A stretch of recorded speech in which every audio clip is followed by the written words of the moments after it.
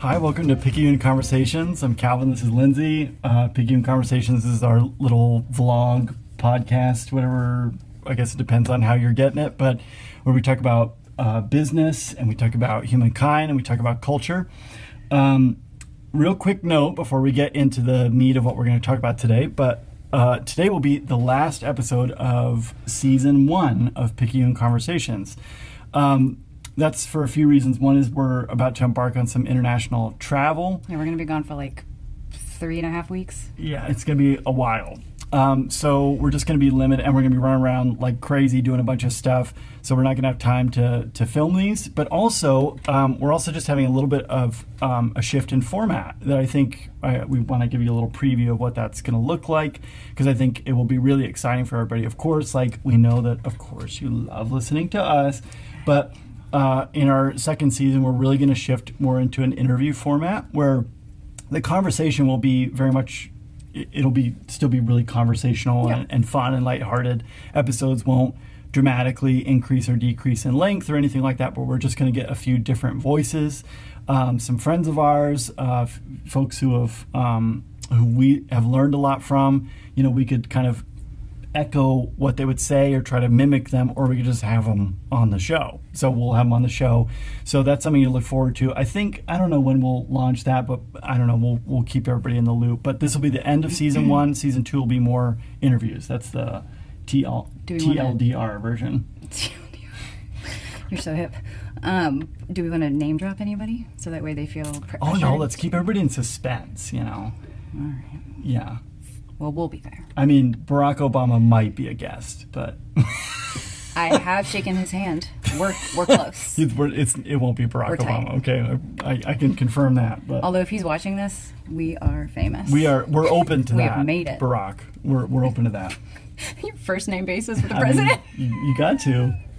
That's mutual respect. That's this is true. A conversational bit of media here. Okay, and we are Illyrians. That's right. You can't get too formal. Treat each other as equals. So why don't you tell us about what we're going to talk about today? I thought for our last episode it might be helpful to leave you with like a practical skill or way of thinking that you could use today or after you listen to this. And I call it, and I think it'd be helpful not just for like therapist-client situation. I don't know, I've told friends about Anybody this. could use this. Yeah. You think? Anybody could use this. Oh, yeah. I feel so confident now. All right. Well, I call it first thought, second thought. And what it really is I use it during the reorientation phase of therapy when clients are trying to change the way that they think and how they do things. And it is really, really hard to make changes, though. As we talked about in another episode, our bodies are hardwired for patterns. And when that happens, like when you try and change something, our bodies go into fight or flight. And it's like, what are you doing? Brian, you normally yell when your kids misbehave. Why aren't you yelling? You know, and that's just how it works. It takes time. And during that time, a lot of the times my clients say like, well, I'm still thinking these terrible things. Like, doesn't that mean that I'm bad? Right? So anybody who's trying to be kinder to yourself, this is mostly how I use it in therapy. I'm trying to teach them how to be more self-respectful. Or if you're trying to be a good model to your kids or friends, maybe if you're that friend that tries to be the good one, or if you're just trying to make a long-term change or even short-term change in general. So I usually explain this really fast in session, so if I'm going too fast, like, oh, you're doing great, keep going, pinch me. Okay, so how I explain it is your first thought, that's instinctual. It's unconscious. You're not thinking it on purpose, right? And this comes from like, I don't know, it's sort of like a tribal thing where it's like the way that you were raised, your experiences, your family, the culture, like whatever, right? And how you've made meanings of those things. And you can't help it. Like I'll give an example. I was going to use the traffic example, but I don't like that one as much. I use it way too much. When my daughter she's 3, she's about to go into like a pre-K sort of thing, and I didn't register her in time. I didn't realize that you needed to do it like before they were even born to be able to get into a good place. Yeah. So my first thought was, oh my God, I am such a bad mom. Like, I'm such a bad mom. I don't have my shit together. And now she's going to end up in, some dumpster fire of a school, and it's going to be all my fault, and I spiral. My second round of thinking, my second thought is, or counteroffer here is what I say to my clients. Counteroffer, what if I'm just really busy and we have like 16 side projects that we're doing, right? Trying to reorganize my house. I'm trying to figure out travel, trying to figure out all these things. Like, what if I just kind of lost track of things? And I'm not saying that excuses it, but like, maybe that's what it is. Whatever your second thought is, that is the real you. That's more the real you than the first thought. Or if you get cut off in traffic, maybe your first thought is, you son of a, you know what, like, you did this on purpose. You know, like, you take it very personally. If your second round of thinking, and mine normally is, if I maybe have that first thought, not that I ever do, is, well, maybe they're late for work. Maybe they have kids, so they're late for work, or maybe they have multiple jobs and they're late another time, like they're gone, you know, like maybe that's what it is. That, in principle, like, that's more the real me. That's the empathetic and like more patient and understanding. Like, that's it. That's me. But people really kick themselves for their first round of thinking. I'm like, please just like be kind to yourself. Like, you literally can't help it. This is like, you can't stop evolution. Like, this is just, it's in us. And you can't really get rid of those things. It comes back from like the survival way of thinking, you know? But yeah, that's my second. Well, I like what you're saying here. In part, you know, I think sometimes, right, when I say things like, well, I can't help it, what I'm talking about are larger patterns that, like, actually I probably can help, you know, that like aren't just mere reflex or whatever. But that's not to deny that there is such a thing as reflex, right? Mm-hmm. Like those things really are there. But what you're talking about is a choice that follows reflex. Like, what is it that we lean into? Yes. And that's the gift that I'm hoping to bestow on everyone, is that it matters most what you do with your thoughts. Even if you do something with the first thought, not the second thought, but like, it matters more what you do. That's who you are. Yeah, so I think that's that creates a little bit more room for us to just be imperfect human beings. Mm-hmm. A little bit more room for the body to be the body and not this like perfectly structured, you know, highly curated thing that never thinks anything irrational or whatever. Like, we're not particularly rational. No. And this is maybe the great overstatement of the Enlightenment, right? Is that human beings are fundamentally rational beings. Which now we've got like really cool research on this that shows that it's not that rationality or reason like it doesn't play a really significant part in how we function and whatever, but that's not actually what leads us in life. And so I think what's nice about that is it just lets us be human. Yes. But then also it still maintains that we do have some responsibility, because I think this is the other thing that maybe I would tend to do, or I have clients who do this, or I've watched other people do this, is that they say, well, you know, but like, I mean, this is where my head goes, right? And as if, and there's nothing I can do about it. Like, that's the other half of the sentence. And it's to say, no, actually, okay, that's where your head goes.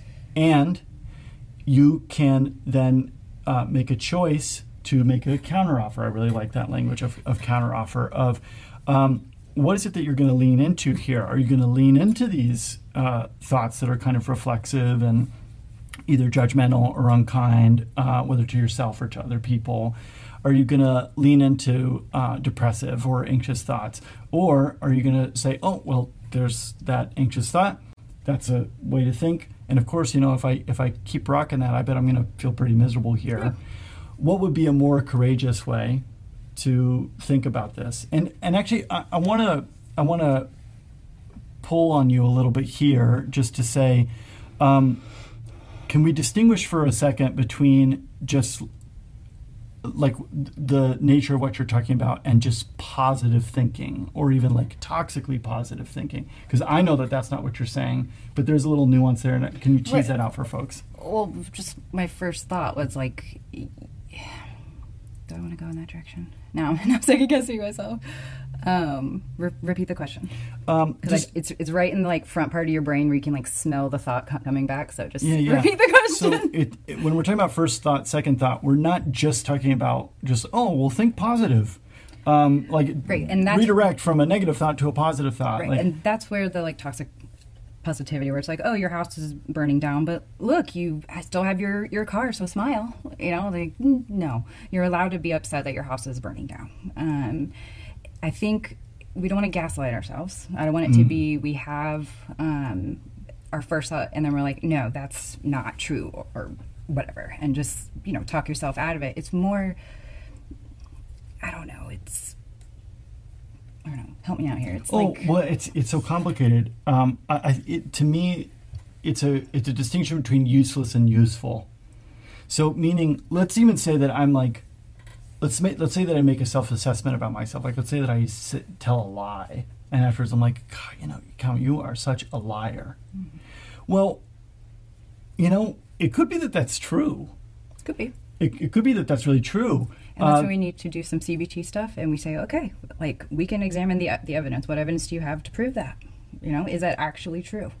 Because maybe it is, and then you can make different movement based on that. Yeah, and I think that's it, right? Where, like, the first thought there might be, well, I'm such a liar, and therefore I'm terrible, and I must sit here and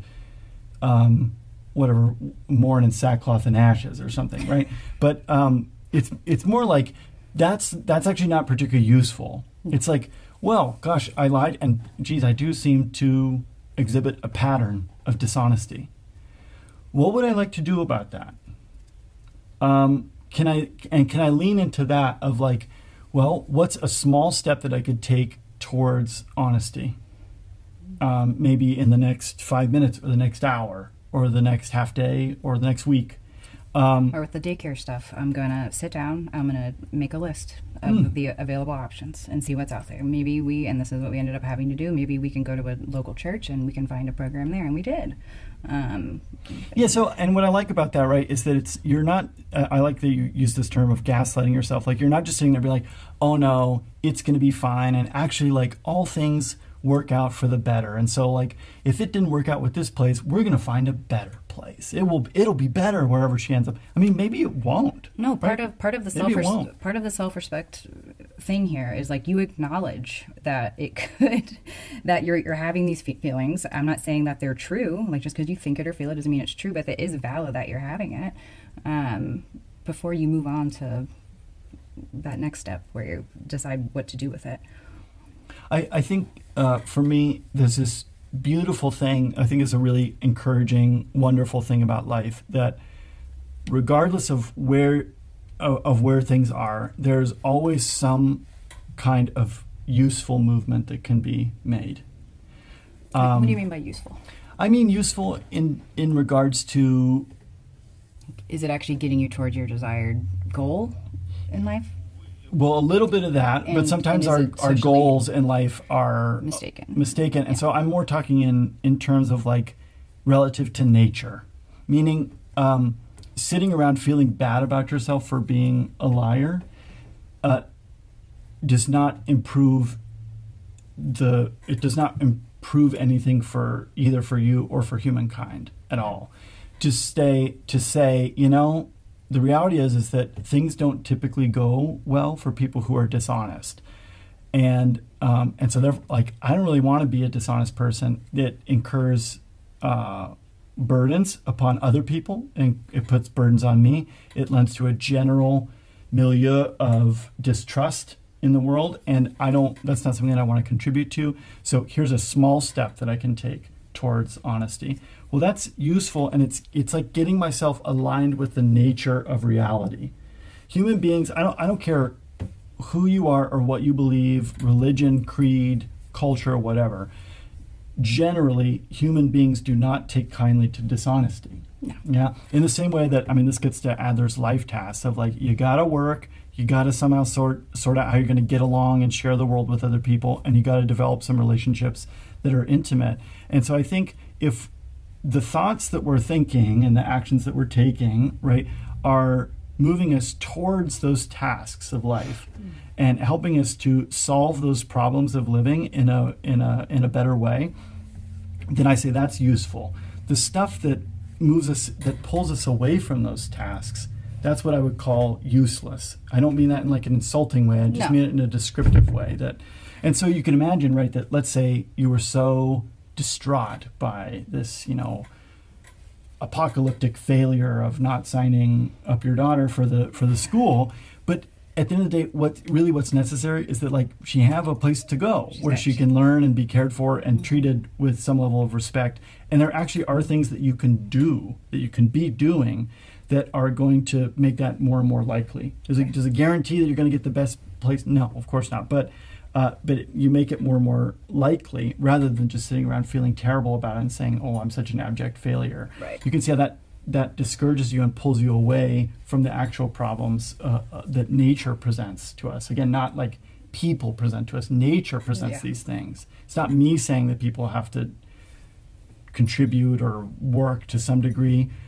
Nature says this. Like you have to eat, and when you eat, maybe if you do it off of a plate, like the plate, you either got to throw it away or you got to wash it, and either one takes work.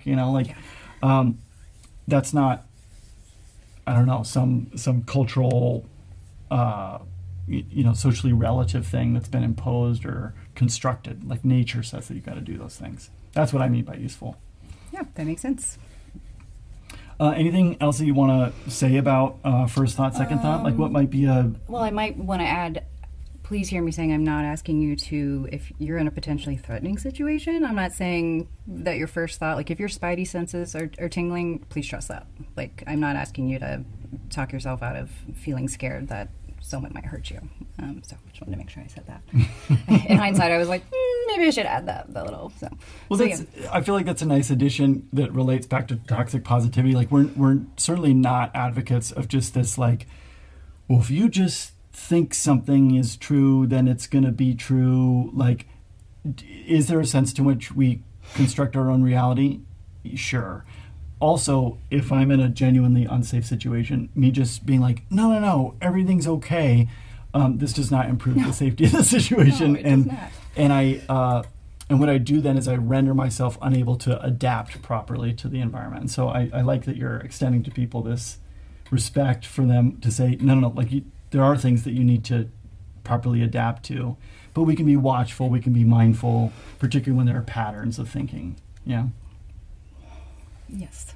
I was going to add something else, but I think we're... Oh, yeah. We're good. It's about time. It's about time. Yeah. So that is a wrap for season 1 of Picayune Conversations. We thank all of you who have been watching and listening, and we anticipate that if you've been listening thus far, you're really going to enjoy season 2. So keep your ears to the ground, and we'll do what we can to let you know when that comes out. So thank you for everything. Bye now.